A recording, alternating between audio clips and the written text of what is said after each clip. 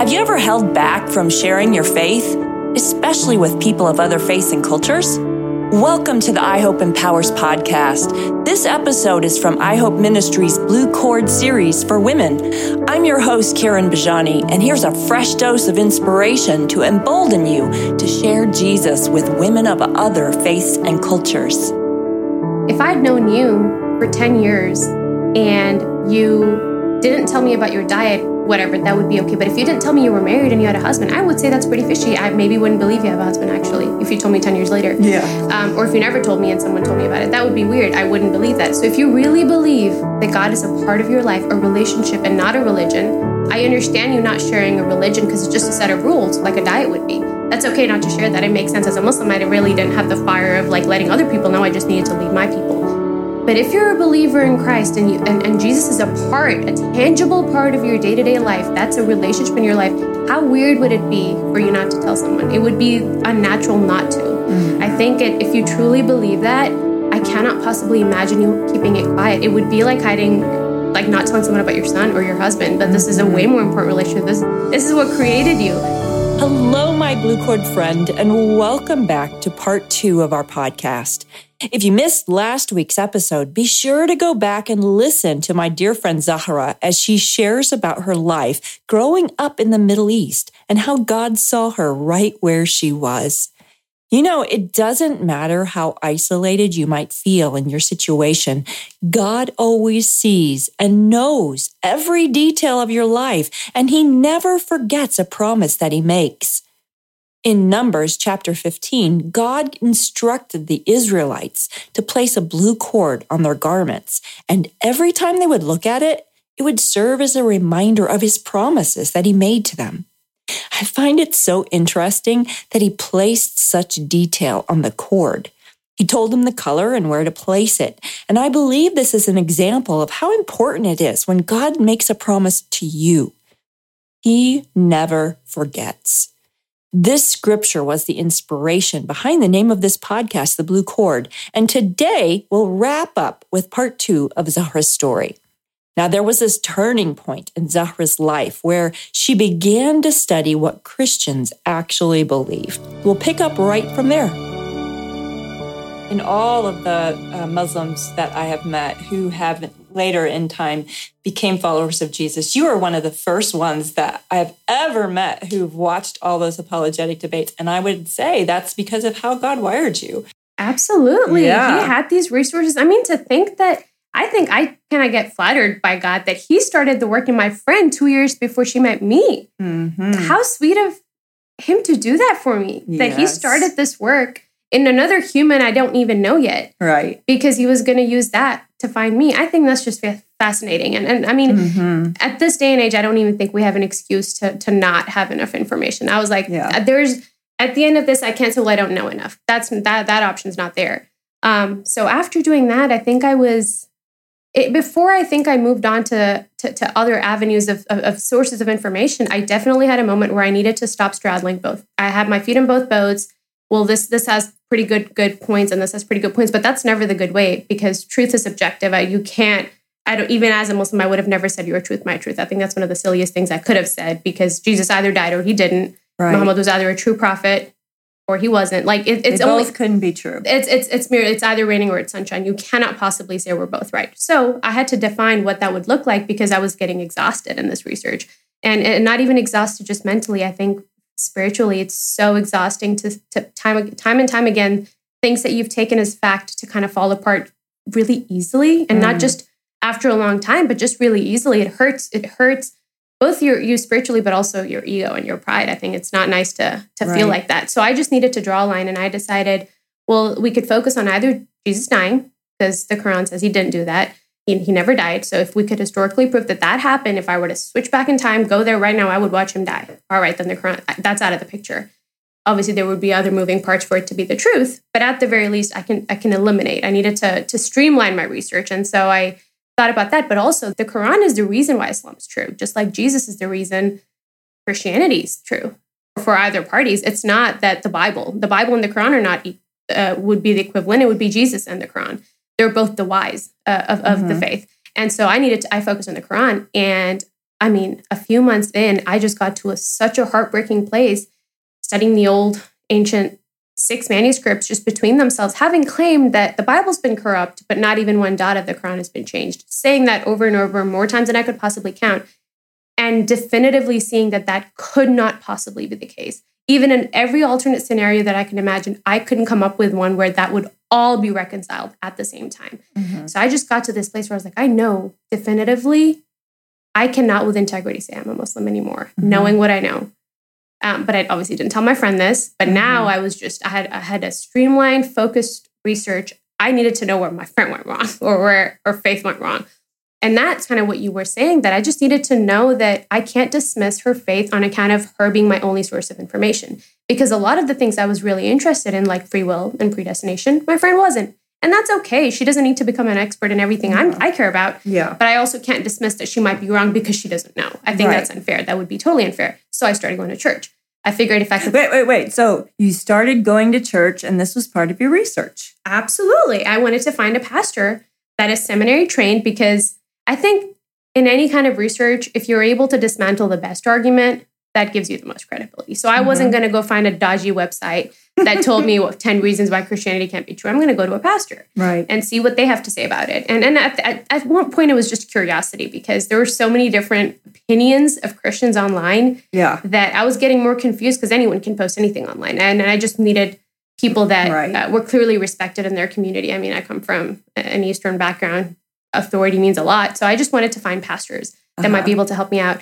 So I went to a couple of churches at the beginning to find people that might be able to answer my questions. And in that kind of weird way, again, God just beautifully put that story together where I ended up being in a Bible study with a bunch of women. This just blows my mind. So you jumped in and suddenly you were with a bunch of women and you're studying Ephesians 6, armor of God. And I remember thinking, like, what God? I was in that moment. I was no longer a Muslim. I couldn't say that.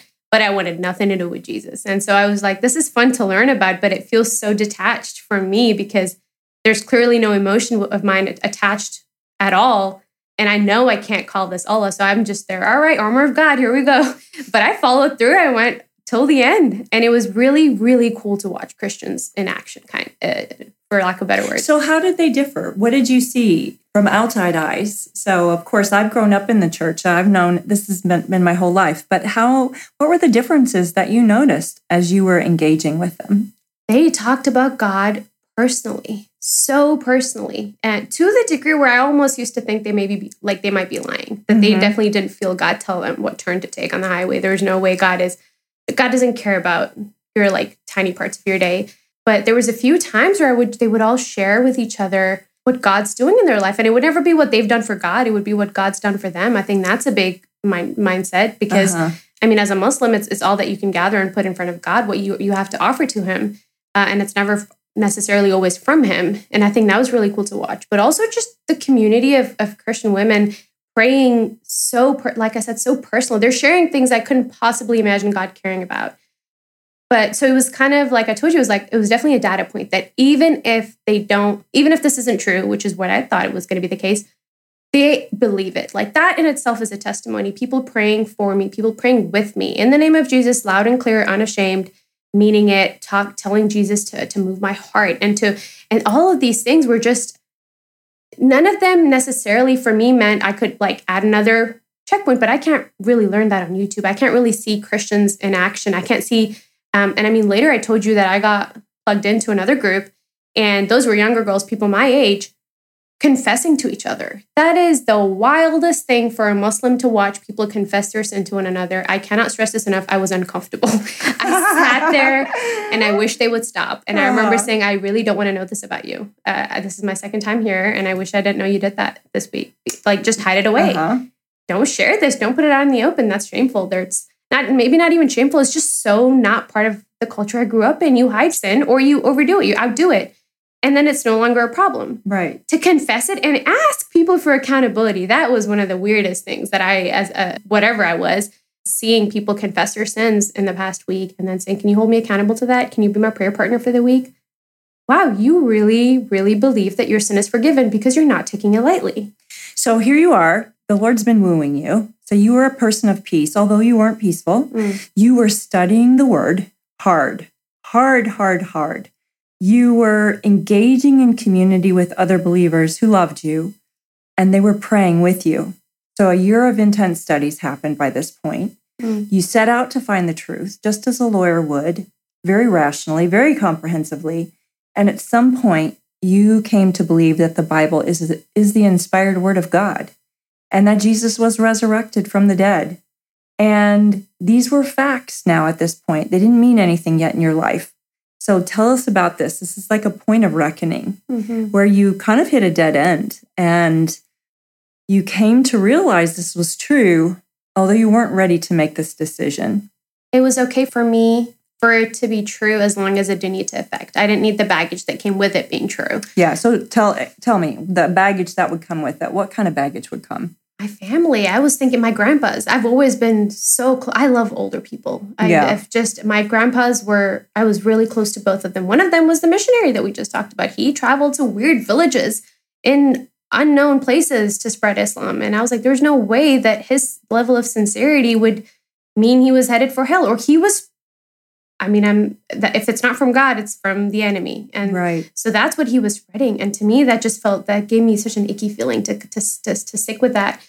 My other grandpa was a lot like my dad, where he was just a lover of God, whoever he might be. He maybe didn't pray 5 times a day, but he for sure loved people, and he showed that. And so it was just a lot of thinking. And then I would, again, just because So you were counting the costs. Yeah. You were counting the costs at this point. And people that I know right now, I was just mathematically working out everyone that I know in my life, which is every human that I didn't meet in the last year would be a Muslim. And there was no way I could reach all of them. I was just even figuring, I was like, maybe I could perfect my language that way so I could speak to my grandma's sister. There's no way I could possibly reach those people. And not that it's on my shoulders, which, the grace that comes with Christ is crazy. But just in that moment, I was like, I don't need this because it feels selfish. In the moment, I thought, oh, I could take this for myself. And then what? Selfish in the sense that, well, now I have it and y'all don't. Or what would it mean for me to have it? Yeah. Okay. So then this day out of the blue, where you have worked through everything so rationally, so logically, you've come to this impasse, you're counting the cost. And then this day, suddenly, you did come to Christ. And it was not any way that you imagined. I figured out that I didn't want it. After counting all this cost that I just told you about, my answer was, actually, I'm okay. I'm okay for now. I clearly need it because, in order for you to say you need a savior, that means you need saving. And that part I'd figured out. Yeah, I don't think there's outwork in this. But in order for Jesus to mean something to me would mean I'd be losing too much right away. So I just wrote down my 5-year plan. I said, you know what, in 5 years' time, maybe I'll do it. Put a pin on it, and I'll come back to this, and then I can accept him because I know enough. I don't think a Christian would ever say that you need to believe in the flood being literal for you to be saved. I know the essentials, and they're clearly true. I just don't need, like you said, the baggage. So I love that you made a 5-year plan for yourself. Absolutely. It's funny that we all do that. We write out our plans, our human plans, but then God has other plans for us. He was probably laughing. I think it was laughable that I wrote down that in 5 years from today, I will be accepting Christ, and that'll be great. Or if I get sick really suddenly and then I'm dying and I can just do it and ciao, you can't do anything about it. I was like, that'll be great. Wrote that down the very next day.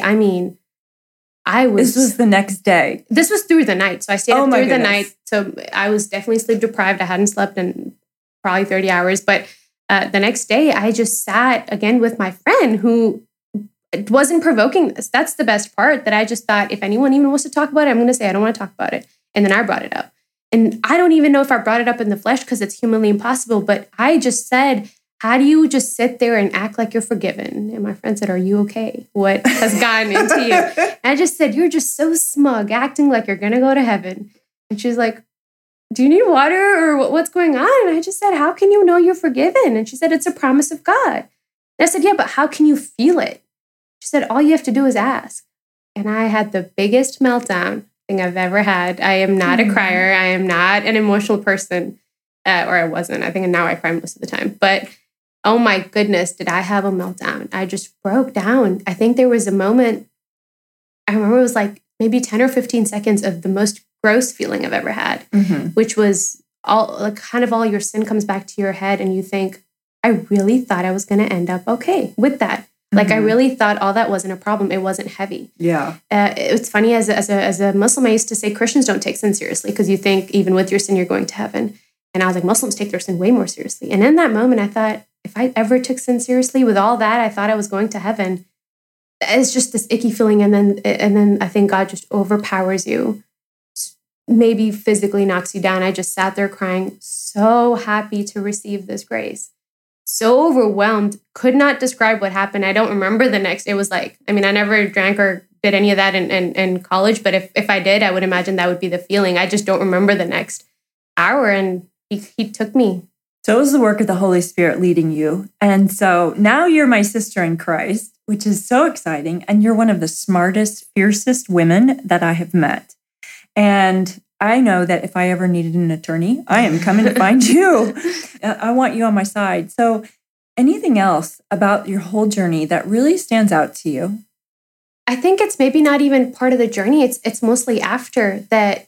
I'm trying really hard, obviously, I'm a planner, so I tried different plans with all different people. It's help having the Holy Spirit guide you when and how he leads you to, but also for you to make that step. I think it's so important to talk to people about your faith because it's not a faith. I think I told you this. I think it's weird. If I'd known you for 10 years and you didn't tell me about your diet, whatever, that would be okay. But if you didn't tell me you were married and you had a husband, I would say that's pretty fishy. I maybe wouldn't believe you have a husband, actually, if you told me 10 years later. Yeah.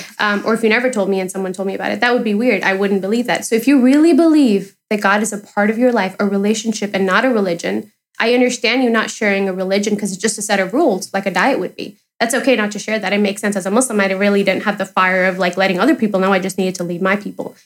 But if you're a believer in Christ and Jesus is a tangible part of your day-to-day life, that's a relationship in your life, how weird would it be for you not to tell someone? It would be unnatural not to. Mm-hmm. I think if you truly believe that, I cannot possibly imagine you keeping it quiet. It would be like hiding, like not telling someone about your son or your husband, but this is a way more important relationship. This is what created you. So I just think that maybe my journey looked different, and I don't think people need to learn Islam for 2 years to talk to a Muslim. I think the testimony of having those women pray with me and pray for me was just as much of a data point as textual criticism. It was because I saw what it looked like to follow Jesus, stuff you can't read in a book. And so I just really, if you found the cure for cancer, I don't think you'd sit in your house and like write it to yourself. And you have, and you're doing that. So just don't be selfish. Go out there and tell people this. Okay, awesome. And so one last thing. So I can see now through the whole arc of your story that God's love was just chasing after you. He saw you. He had you. He was focused on you the whole time. So now in retrospect, what are your thoughts about that? I think God works in ways we couldn't possibly put. Now looking back, I think there's so many pieces that fit together, even as back as when I was in first year of university and God wanted me to know that a relationship with him is like a romantic relationship. I think it's so beautiful how God works, but also like God is okay using the ugly. I think that's probably my biggest takeaway because like you said, I wasn't a peaceful person of peace. Sure, that for my friend to know, but I wasn't peaceful. And yet he used the ugly to get me to him. He's not scared. He's used David, he's used Moses, he's used people that have done things that you've done. He's okay working with that. And I think to know that he can do that to whoever you're ministering to, whoever you're talking to, just know he's okay with that. He loves them exactly the same amount as you. You could not possibly add to that. He worked with the ugly in me. He worked with my pride at times. He worked with my ego at times. And he was totally okay to bring me to him to shatter it and then hug me really tight. So, that is so beautiful. Mm-hmm. So as we close out our time together today, Zahra, just thank you. Thank you so much for being here. You've said so many quotable things. God uses our ugly to bring something to good. So even when we are our most combative, he can take anything we're throwing at him. And yet when we're coming back and we're really seeking the truth, he's going to let us know.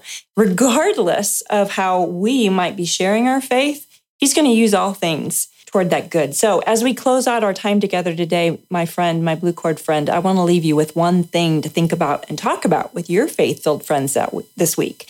And that is, I want you to think about how God has used your ugly for good. What does that look like for you and in your life? And then how can, now knowing that he sees you and he's always seen you right from the get-go, even through that ugly, what does that mean for you going forward? Thanks so much. Thanks for listening to this podcast, a donor-supported series from I Hope Ministries. For more bite-sized things to know and do to share your faith with intention, follow us on Instagram at I Hope Ministries. Then go to ihopeministries.org and sign up for our weekly e-newsletter. If you enjoyed today's episode, please rate and review the show on Apple Podcasts and subscribe wherever you listen.